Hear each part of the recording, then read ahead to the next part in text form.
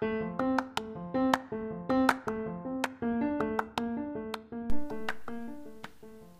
back, ladies and gentlemen, to Game Night with Eddie Soule.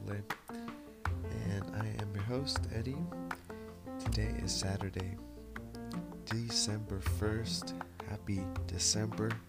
And it is now officially 24 days till Christmas. Hope the holidays go well for everybody.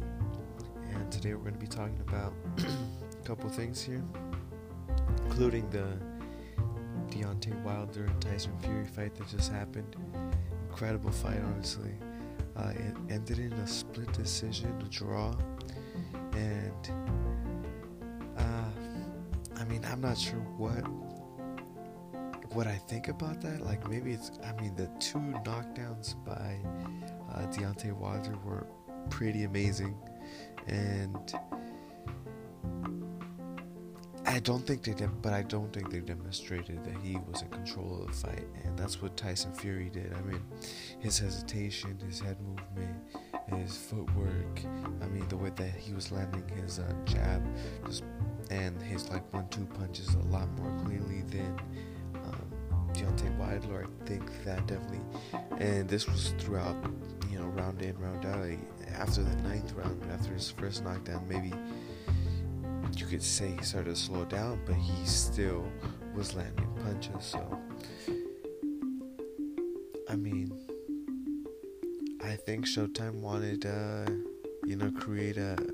They definitely took advantage. I think the judges took advantage of the opportunity to call it a draw and, give Showtime an opportunity to do a rematch right after.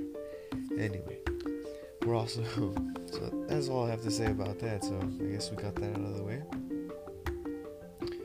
But we are also going to be talking about Lakers, and Lakers actually played on Friday yesterday. We beat the Dallas Mavericks, and the score was 114 to 103. We're going to be talking a little bit about that, and also we are going to be previewing tomorrow's Patriots versus Vikings game tomorrow at 1:25 p.m. Pacific Standard Time. Alright, so please stay tuned. We will get to covering shortly. Thank you.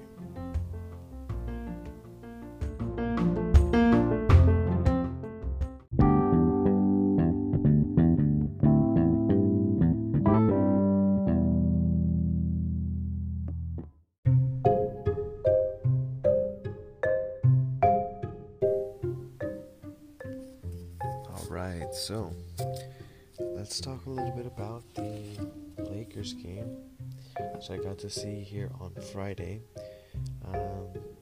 We beat the Mavericks 114 to 103. Lakers improved to 13 to 9, and the Mavericks fall to 10 and 10 on the season. So I was listening to the radio, and they were saying that the Mavericks were expected to be more of a, maybe a 7 and 13 team, 20 games into the season, but yeah, they're surprising people, and they're at 10 and 10, whereas the Lakers, also a bit of a surprise, but we're glad that they're at 13 and 9, and tomorrow we're going to be, playing again. I think, actually, let me double check the schedule. Yeah. Tomorrow we play the Phoenix Suns at 12:30 p.m. So hopefully we are able to string together a couple of wins. Right now we're on a 2-win streak, and let's see some pointers that I got from that game. Out of halftime, I keep catching these games at halftime, but I'll be watching them some full games. From what I've seen is we do get off to really good starts, but at the same time, by halftime we had 11 turnovers and 12 points for Dallas off those turnovers. Still not good in terms of the turnovers, and I believe it's that we were stagnant most of the time. we slow down with a certain rotation that we have on the floor. Sometimes LeBron likes to hold the ball. And I think maybe like rotating LeBron in and out of the game a little better in the first half would probably help us out. But at the end of the day, it's probably not LeBron. It's probably the people around him because he has been balling out these last couple games. I know against the Pacers, he was 38 points this game. He had 28 points, 4 assists, and 5 rebounds. Let's see. We were also, at this point, 1 and 11 from the 3-point line. And, we're not setting up the three-pointers very well. And we're actually relying more on the fast break. So we had definitely more than 27 fast break points in this game, and that's a high percentage. For example, everyone has like good rebounds, and we're able to, rally at some moments, get some good steals, play good defense, and then, get a nice kick out to, what have you, whoever's breaking to make a point. Usually it's Kuzma or whatever. But, it's good that we have that dimension to our game, but at the same time, we just need, I think overall, not a dedicated rebounder, because I think this is what happens. We slow down in the rebounding because the rebounding is distributed throughout the whole team. And I think if we had just like one person in the starting lineup who, was always getting rebounds, like hustling hard for rebounds, putting up high production in rebounds, we'd probably be a lot better at making plays, or at least, keeping possessions to open up plays and get better 3-point percentage play out of ourselves. Let's see here. One thing I did point out or see was that Lonzo is really playing some high IQ basketball. I saw him anticipate a pass and then, dish it out. I think it was to Kuzma for the lead.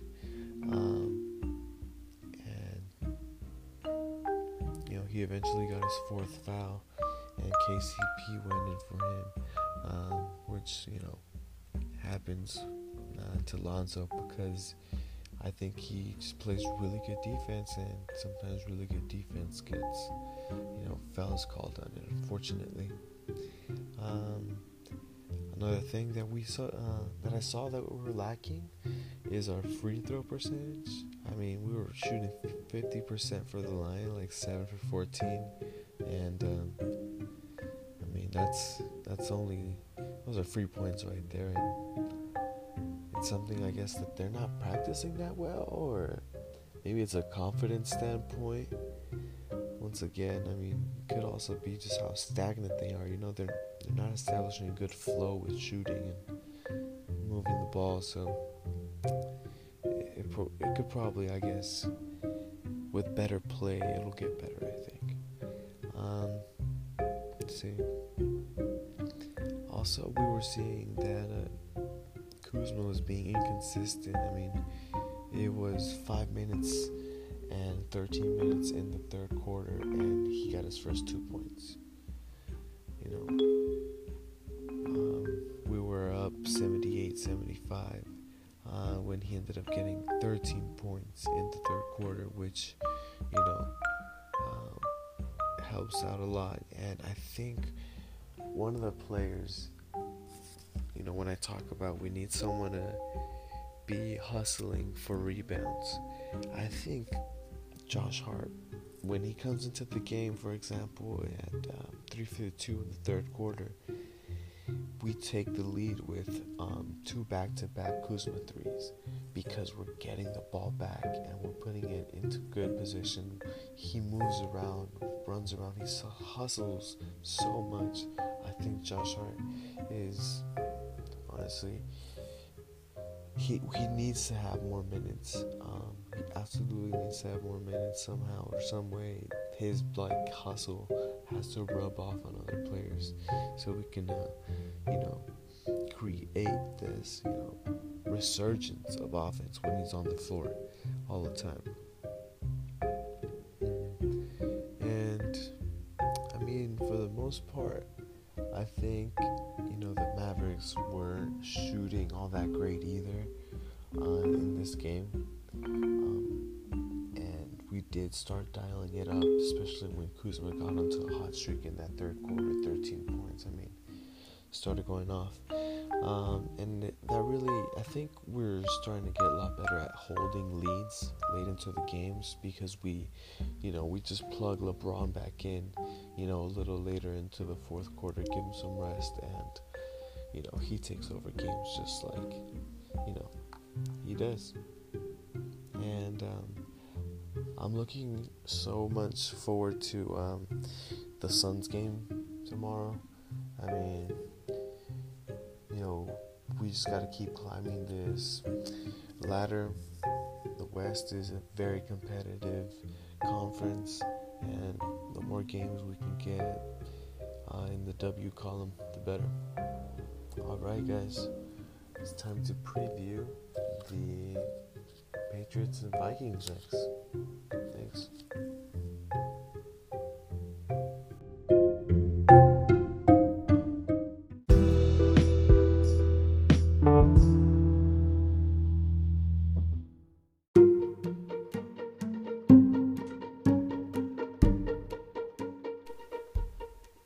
And welcome back to Game Night with Eddie.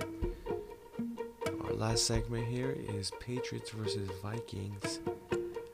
Patriots coming in at 8-3, Vikings 6-4-1. Within the NFC North, Patriots, I believe, already clinched the AFC East, if I'm not mistaken. And this game is going to be tomorrow, December 2nd, at 1:25 p.m. And a couple pointers here that we need to talk about. We'll dive right in. So I thought that on the Patriots side of the ball, we gotta see if how healthy is Gronk. Last game he caught a big seam route for goal line position, and we need more plays out of Gronk. Maybe we were saving him for this end of the season. I know he was banged up with an ankle injury, forearm injury. He's always banged up, bad back or whatever. But we need to see how healthy he is because he needs to be a big component here down the stretch, especially against this Vikings defense and offense that is going to be scoring a lot of points. I think this is a high-scoring game, no doubt. Also on the Patriots, the running game, they just got Rex Burkhead back, so we're looking at a three-headed monster with Sonny Michel and James White in the mix as well.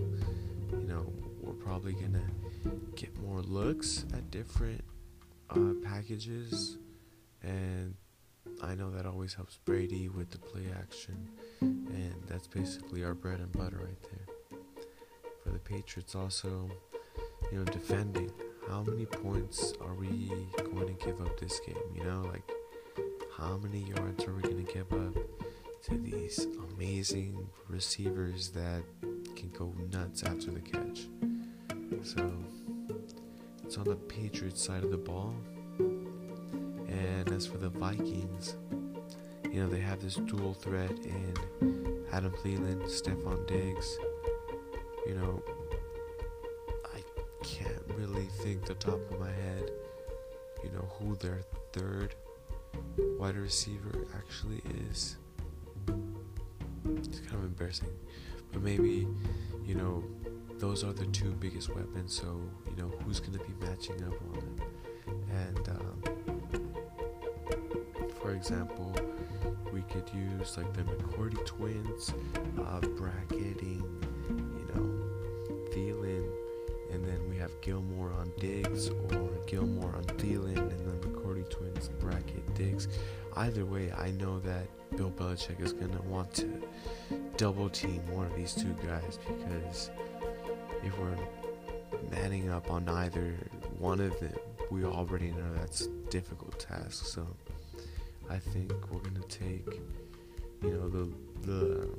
the greater of the evils and try to suppress it and keep that other guy probably with Gilmore. I think there was Bucky Brooks and I think DJ from NFL Network. They were mentioning that defenses are afraid of Diggs, but Thielen has been the one with the all the production, and I kind of believe that, kind of don't. I feel like Thielen is just insanely good with his football IQ. He just knows where to be. He reminds me kind of Julian Edelman, in the way that he won't just catch balls like very tough situations on sideline, low throws. He just makes the best out of every throw that Kirk Cousins throws. Which goes to my next point, Kirk Cousins. What kind of game are we going to see out of Kirk Cousins through the Patriots having behind their defensive tackles and a defensive line to put pressure on Kirk Cousins and force him to rush throws and whatnot, because if you give him enough time, that Thielen and Diggs are going to get open. So that's that. Also, defending Gronk. Oh, you know what? I think it's the Vikings. Rudolph is the other guy. Yeah, that's so really nasty three-headed monster for that receiving core as well, with Thielen, Diggs, and Kevin Rudolph. So Kyle Rudolph. So there's that, and if Gronk is healthy, that's another point for the Vikings that they'll have to look out for. Defending Gronk, defending that three-headed backfield of the New England Patriots, which one's going to hit you. You kind of know what you're getting with Sonny Michel and James White, but kind of Rex Burkhead is, I say, the ground and pound kind of back that Sonny Michel is, acting as right now. But if you have both of those guys, say for example in a package, like, it'll confuse defenses with the quick play action to either one of those. That's what I think. Let's see what else we have here. So I know that on the defensive side for the Vikings, they have Harrison Smith, and we know Tom Brady is the GOAT, obviously, but Harrison Smith is really good at coming down with the blitz. Vikings do exotic blitzes and disguises, and Harrison Smith in general just has very instinctive plays. Like, he just knows where to be, where the quarterback is going to want to throw, and he's great at reading plays. So it's definitely going to be that safety versus Tom. See if he'll fall for some of Tom Brady's elite, looking off the safety to hit maybe Gronk, with the seam pass. Super good at doing that. So we'll see how that goes. Also, Julian Edelman versus the third corner in the slot, because you have Josh Gordon, Julian Edelman, you have Chris Hogan, you have Gronk. I mean, right now you have some guys that are pretty healthy for the New England Patriots, and the Vikings are really good. You have the safety, and you have James Jones,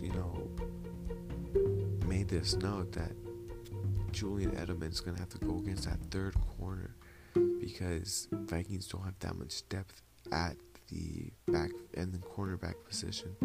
So that's something that Tom Brady can exploit. And then I was also reading up with Pro Football Focus, and Tom Brady against the blitz is going to be something that I'm going to be looking out for as well. Most teams have not been able to cover the Vikings blitz in their many exotic packages.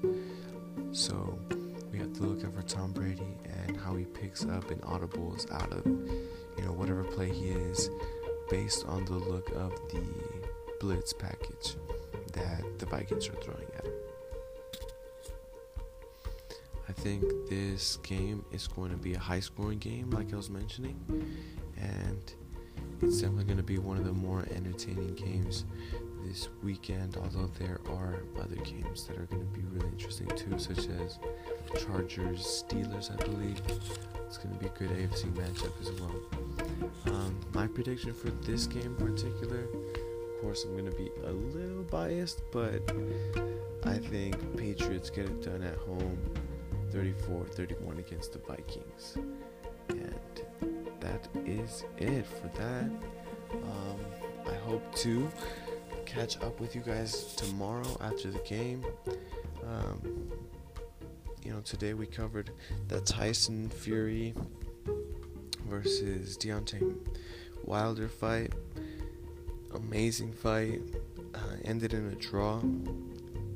I think the rematch is actually going to be really sweet. It's kind of looking like a little Canelo Triple G,